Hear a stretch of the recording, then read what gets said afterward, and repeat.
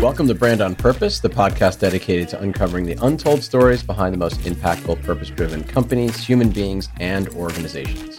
I'm your host, Aaron Quitkin. After so much time indoors over the past year due to lockdowns and social distancing measures, protecting our skin is more important than ever. But for people of color, it's more of a challenge than some might expect, and rooted in lots of misconceptions. That's where today's guest, Unsun Cosmetics founder and CEO, Katanya Bro, comes in. Frustrated by the lack of options within the world of clean sunscreen products for women of color, Katanya, determined to make inclusive SPF products, founded Unsun in 2016 to provide clean, no residue options that are good for both the person using it and, of course, for the environment. With a secondary focus on educating people of color in the hazards of skin damage, including skin cancer, Unsun has become a skincare staple for many, winning Allure's Best of Beauty Award in 2019. Katanya, welcome to Brand on Purpose. Well, thank you so much for having me. It's great to have you. I've seen the product. I never knew the background or the backstory, and I think it's fascinating, so we're just going to start there. And I want to start by actually sharing a tweet, a simple question, but a very important question, all the way back from 2016. So it's like 6 years ago. And the tweet goes like this, and this is from you. Can someone make brown sunscreen, please? Must I look like a clown to protect my skin? And then hashtag Black folk burn too. And then shortly after that, if I get this right, you called a friend who's in the hair care business and asked if you could meet the folks at their lab. And that's how the whole thing started. And I might add that before that, you ran your own construction company, a very successful construction company for like 20 years, I believe in New Orleans, Louisiana. So let's just start there. Yes. Wow, that sounds a little all over the place, doesn't it? So yes, I was in the construction business for 20 years, played a big role in rebuilding the city after Hurricane Katrina, did home elevations, custom building. It was a lot, and I became really overwhelmed by the business, decided to move back home to Los Angeles and wasn't sure what I was going to do. Most certainly had no idea that I'd end up in the cosmetics business, but here I am. And how that happened was I started getting these little moles on my face in New Orleans in my late 30s, little moles that I always assumed were genetic because all of the older women in my family have them. However, in my late 30s, these moles, it was way too soon. The dermatologist told me at that time, hey, honey, this is not genetic. This is sun damage. And I was floored. We went to the beach. In my generation, we lived outside. We didn't have video games and cell phones, and we never wore sunscreen. No one in my community did. We just didn't believe that it was for us. We thought you had to have white skin to suffer the effects of sun damage. So this came as quite a surprise. Needless to say, I'm off to Walgreens. I literally left the dermatologist's office, go to Walgreens, get whatever's on their shelf. And immediately I discovered it began to irritate my eyes. My eyes would water, everything. It was just very irritating. I dealt with it because I didn't know that there was a mineral. I didn't know there was an alternative. I switched to Cloud, but because more than 78% of sunscreens on the market are chemical-based, they all irritated me. By the time I discovered mineral-based sunscreens, it was a while after, but I loved it. It didn't irritate my skin. However, it was thick and chalky and white.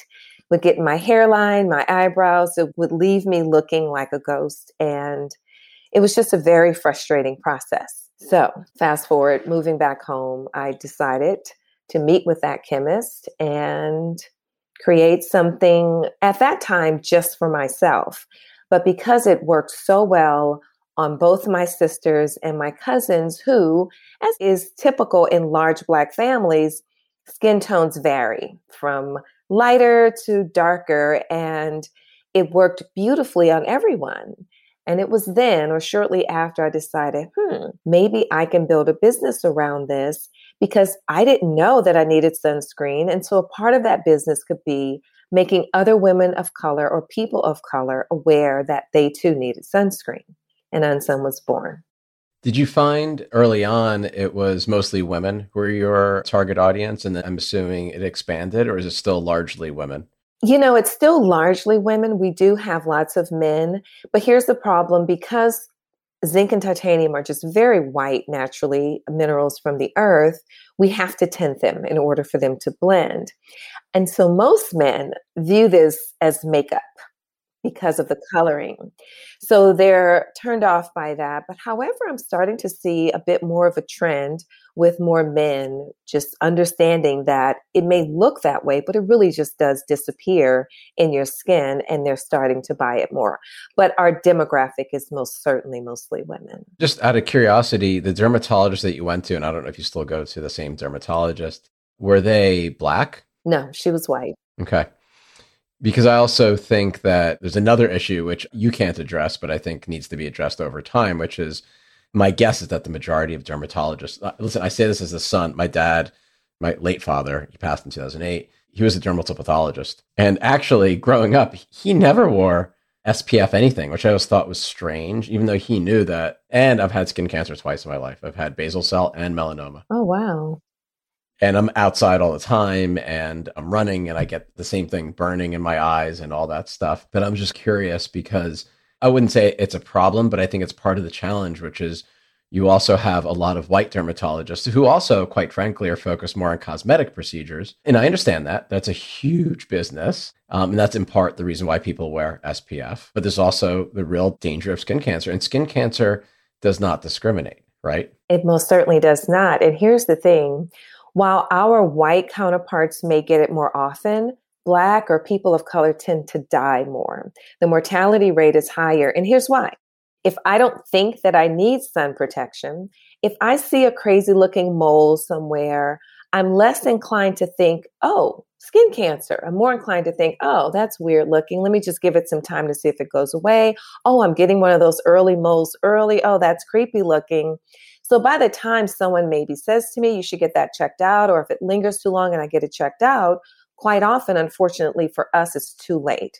That's why it's so important for us to have skin cancer on our radar at all times, because the sun really does not discriminate.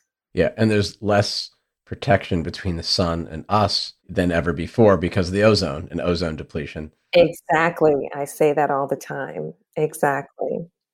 So how hard was it? You come up with a formula and obviously, and I'm sure you tinkered with it to this day, you're making it better and better and you're coming up with new formulations and whatnot. And it's a lot of testing and trialing. And like you said, you're probably doing it with your friends and family at first. Then you realize, maybe I can make a business of this. How hard was the learning curve and understanding the consumer packaged goods business, but also overcoming and educating yourself on what you need to do to get FDA approvals and whatnot? I tell you a story. So I went to that one guy, the chemist at this lab, and we came up with this beautiful formulation. And then I decided that I would build a business around this. So I'm excited now. I'm saying, okay, we're going to look at packaging. We're just going to get this thing going. I go to a packaging manufacturer, and one of the questions that came up was testing. And I said, testing? Okay, sure. But we don't have it now, but we can get it done. So I go back to the lab and I said, hey, we have to get this test and these tests done for, and he says, oh, I'm sorry, I can't do that. Now I've been working with him at this point for months. And I said, well, what do you mean you can't do it? You're a lab and you're a chemist. And he says, well, but I'm not FDA certified. So that was the first issue of being on such a huge learning curve. So now I have to get into it and find an FDA certified lab and hire a sun SPF consultant to really walk me through the process, because cosmetics don't have to go through these processes, but because sunscreen is considered an OTC, it's very heavily regulated. So yes, the learning curve was interesting. Right, because if I made, say, a lip balm, but I don't have any SPF claims or some sort of skin cream or whatever, I don't have to go through those same hurdles, right? No, not at all. You can just go right to market. So you decided, let's take the hardest route. Let's take the biggest challenge, right? Of course. That's my life story, I suppose. I mean, I was a woman in the construction business, very competitive, huge learning curve. I had no plans to do that. So I don't know. What is this life I've chosen? But it's great. I bet you have some crazy, not PG rated stories from the construction business. Yes, it was very interesting.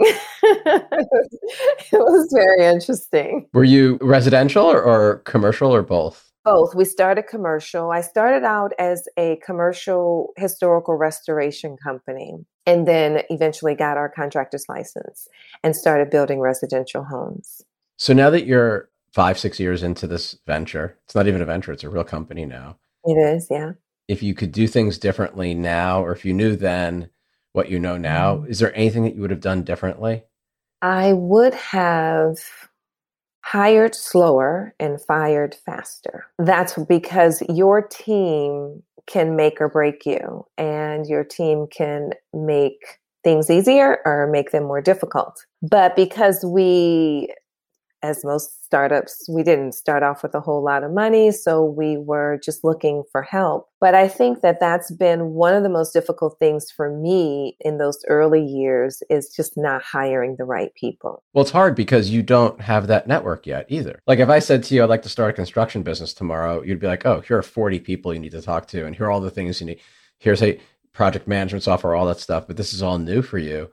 How long were you actually making product at your house? We can't. I never made product at my house. Okay. We have a lab. Our lab is here in California in San Clemente. So that's another thing. You don't have the luxury of a lot of startups are able to go in their garage and get things going. We never had that luxury. But I did have a home office for a while. But no, we were never able to do any of the actual products here. So the capital obviously is higher from the start because you need equipment and you need real estate and space that has to then also meet all sorts of other kind of federal as well as, OSHA, whatever requirements, right? And then what was your first breakthrough moment where you're like, okay, I think we have a shot? Was it a big customer? Were you selling online first? Like what was that moment where you're like, oh, wow, I think this is it, It was getting our first big buyer. And for us, we've been very fortunate in that we've never hired a marketing firm, or we just brought on a PR firm recently within literally the last 6 weeks. And we never did. They have all these different programs where you can reach out to buyers. We didn't do any of that. We've been fortunate in that all of our buyers have found us. Nordstrom, all of the clean beauty spaces, Credo, Dermstore, Folane, Target. I mean, everyone reached out to us. So we've been very fortunate in that regard. But when the first one came, which was Dermstore, literally 3 or 4 months after we launched, Dermstore came and asked to be our partner, and Credo came not far after that, and things just really started to fall in place. And it was scary and exhilarating at the same time. So, but it doesn't just happen, right? I mean, how did they find you if you had, let's say, minimal marketing, or let's say bootstrap type marketing, right? And zero PR? What happened? How did they find you? I think Unsun is an anomaly in a lot of ways. And I was fortunate because in the first year, I got a lot of free press, not because of Unsun and not because of me, but because of my son. So it was all about Frank Ocean's mom made a sunscreen for Black people. And it was Frank Ocean this, Frank Ocean that. And I was really grateful. But the most exciting thing for me, and I told my son when the first article came out and didn't mention him, it was just about Unsun.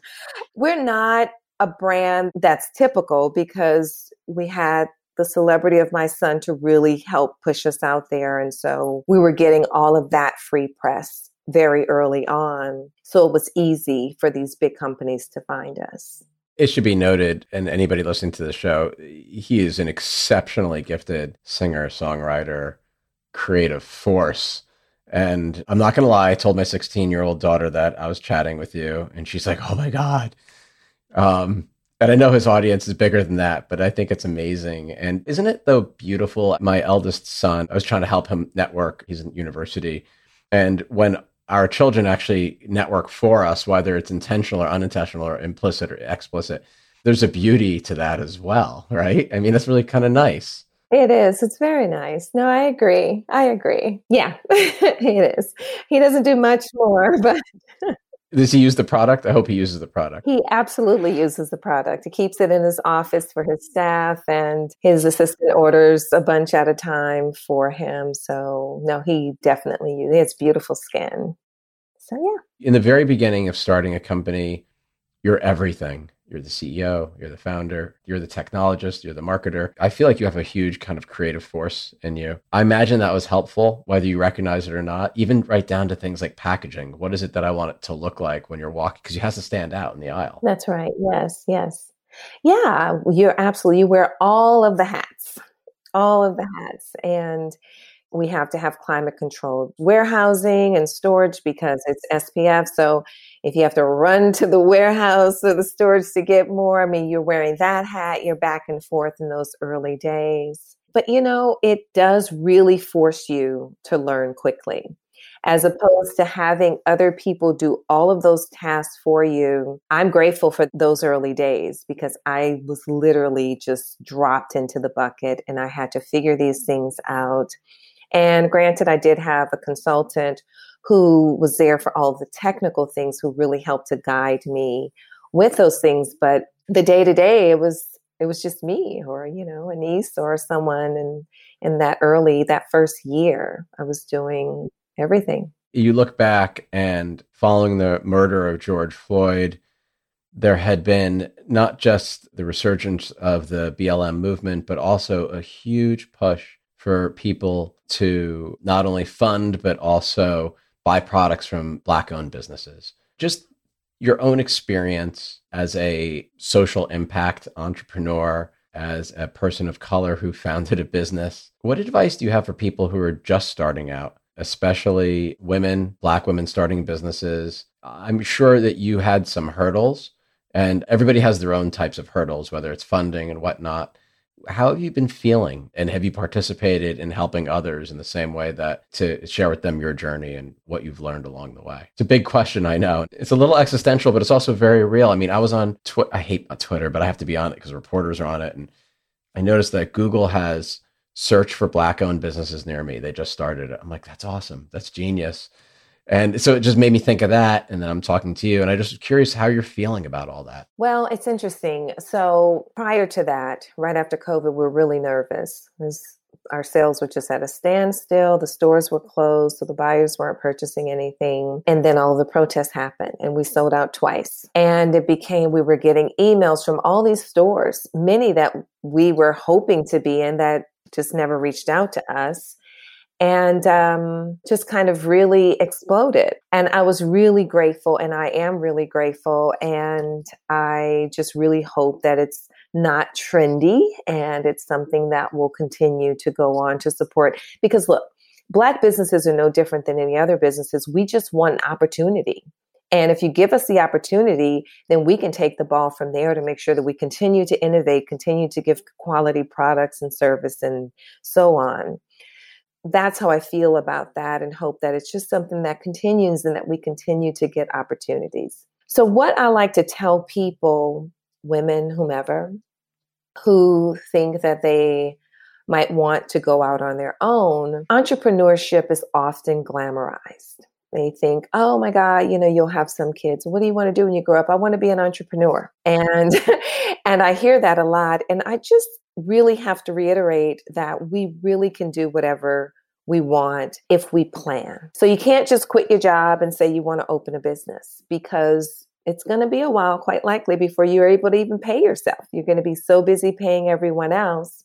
And it's important to realize that, plan for it, put money aside, ask family or friends if they want to invest. Try to find something that you're passionate about that makes a difference, because I'm noticing that very happily that the world is changing.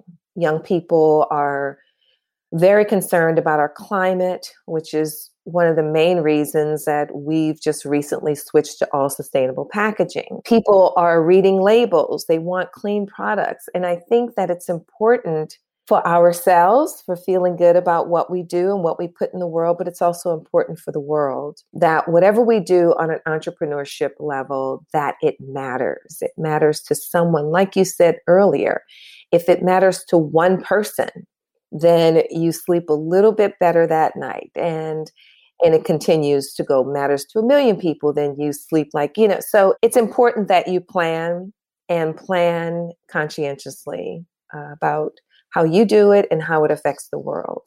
And that's just kind of what I like to say, because that's so important to me. I think that's fair. And it's so easy to be skeptical, and it's so easy. There's a lot of haters and people who like to poke at things in the world. And I always say, well, it's a lot harder to be in the ring than outside the ring. And even if you get knocked out in the ring, at least I had a shot to get knocked out. I've started a couple businesses. And I remember when I started my agency years ago, I basically took another mortgage on my house. And then my fallback was, well, I can always get a job, right? But there's, I think, a difference between people who just want a job. I mean, you've been an entrepreneur your whole life. You had your own construction business. So you know what the risks are. You also know what the rewards were, but you also know that being an entrepreneur and running anything that is your own in particular requires 24/7. I'm sure you still wake up in the middle of the night, either with an idea or a concern, and you log it somewhere, and then you got to follow up on it, right? That's right. Yeah, I put notes in my phone. It's like, okay, wait, oh, okay, I need to email that person. Oh, shoot, I forgot about that. Oh, sure, definitely. How do you find solace and peace, and how do you wind down? Is it through food? Is it through exercise? Alcohol's good. We always like good alcohol recommendations on this show, especially tequila. I'm just kind of curious because I think it's very important that people also take care of themselves. Self-care, self-compassion is important. Yeah. Well, my life is very different than how it used to be. I've always been one about self-care, but at this point, it's just different. Every day before I even look at my phone or do anything, I'll do my morning meditation. And so I do that. I do Reiki sessions if I'm feeling off. I get regular massages. I have two big dogs, one 70-pounder and one 20-pounder, and I'll just take them out in the air on a hike or a walk. It's so important to me to be able to stay balanced because inflammation is real and stress causes inflammation, and entrepreneurship is one of the most stressful things you can do. So I believe in self-care. I think that we all should. I've tried meditating. I meditate in my own way. I'm a big swimmer and I'm a runner as well. And there's a rhythm to both those things, especially in the water. It's interesting because I'm not that person who has like the headphones, the waterproof headphones. I can't do that, but no one can bother you when you're in the water. You have no phone, you have no devices. It's just you. And even if it is a pool or open water, it's rhythmic, you know, and you can say things to yourself. I know I sound like, I'm sure people are like, wow, I knew he was crazy. No, we all can benefit from self-affirmation and saying phrases over and over to help. And you can do that and not be bothered. I'm glad you mentioned that. And of course, the dogs. I've got two dogs. I have a 75-pounder who used to be 70 pounds. He's got COVID weight. He wears it well, though. I think animals and dogs in particular, I haven't had any cat owner hate mail yet, but I love dogs. I think they are just very special. Very, very special. So do I. Yeah, they are indeed. They're my buddies.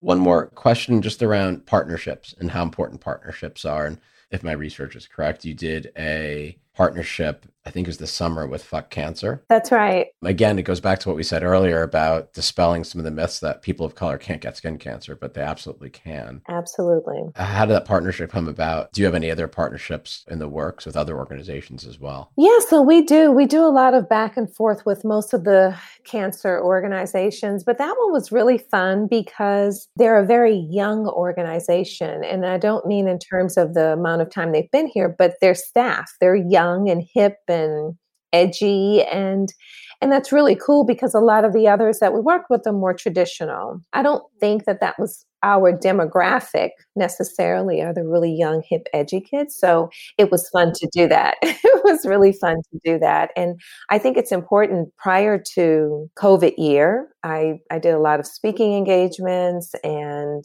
panels, and I just really want to talk about our need for sun protection outside of the vanity aspect of it, outside of the moles and the premature wrinkling and the hyperpigmentation, all of that. I have to add the fact that our mortality rates are so much higher if we get skin cancer.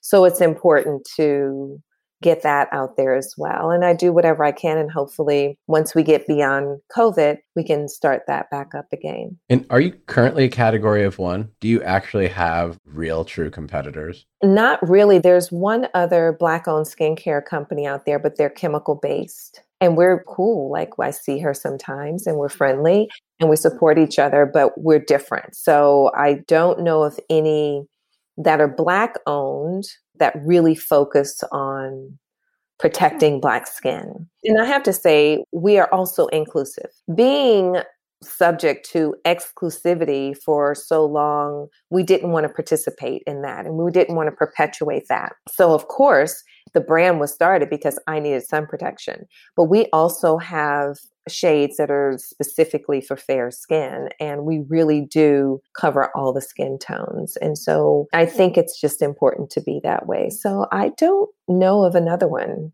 yet, but it's just a matter of time. No, I think it's cool. It's also hard to start a new category, but anything worth doing is hard, is difficult. Do you ever foresee yourself taking some of that magic and the ingredients, all natural ingredients, and what you've crafted and broadening the category to people who are not people of color, who do not have different shades and whatnot? Or do you want to basically just specifically stick to people of color? Oh, no. That's what I meant by inclusivity. Our light medium is for redheads, or just like a very neutral, very fair skin tones. We just launched 2 new highlighters with SPF. I have a Golden Angel for my fairer skin tones and a Bronze Goddess for my brown girls. So no, we play the game of inclusivity because I see what you're saying. Okay. Yeah, that has to change. So we can't say anything about anybody else if we do the same thing. So no, we consider everybody when we're figuring out what we're going to do next. Well, good, because I need something better for my scalp, as you can see, because we can see each other in our virtual studio. But right. This is my biggest problem up here, especially when I'm running. And yes, it is. I had a friend who's bald. He's about my complexion, who lives in Milwaukee. And he went on vacation with his wife and sent me the pictures of his poor bald head just peeling like crazy from. And I was so upset with him. I was like, what are you doing? Yeah. So yeah, you definitely need, the head is like getting the full force of the sun. Yep. You get scorched. Yep. I know it. I know it all too well. Katanya, it's so great having you on the show. You're an inspiration for so many people. I'm going to go out and get some Unsun product, or I'm going to order it online. I do feel braver to go out these days. It's always kind of an effort, but I'll do that. What is the best way for consumers and for our listeners to follow your progress and also to buy your product? Well, our website is www.unsuncosmetics.com. We're at Nordstrom if you want to go in. We have a diffusion line at Target, Credo Beauty, Detox Market. We can be found all over the place, but the easiest place is probably our website. And I love the name, by the way. If I didn't say it earlier, I'm going to say it now. It's an awesome name. Thank you. Thank you so much. Thanks for being on the show. Thank you for having me. I appreciate it. And I wish you all the best. And you don't need luck because you got a lot of skill, but I definitely wish you all the best. And I can't wait to continue to follow your journey. Thank you so much. Thank you so much. We're grateful. This has been an episode of Brand on Purpose with Aaron Kwittken, the podcast dedicated to uncovering the untold stories of companies, organizations, and people who make it their mission to do well by doing good. Special thanks to our amazing production team, including Lindsay Hand, Dara Cawthron, Julie Strickland, and Nina Valdez. Learn more about our show and sponsorship opportunities at brandonpurpose.com. Learn more about our host at aaronkwittken.com.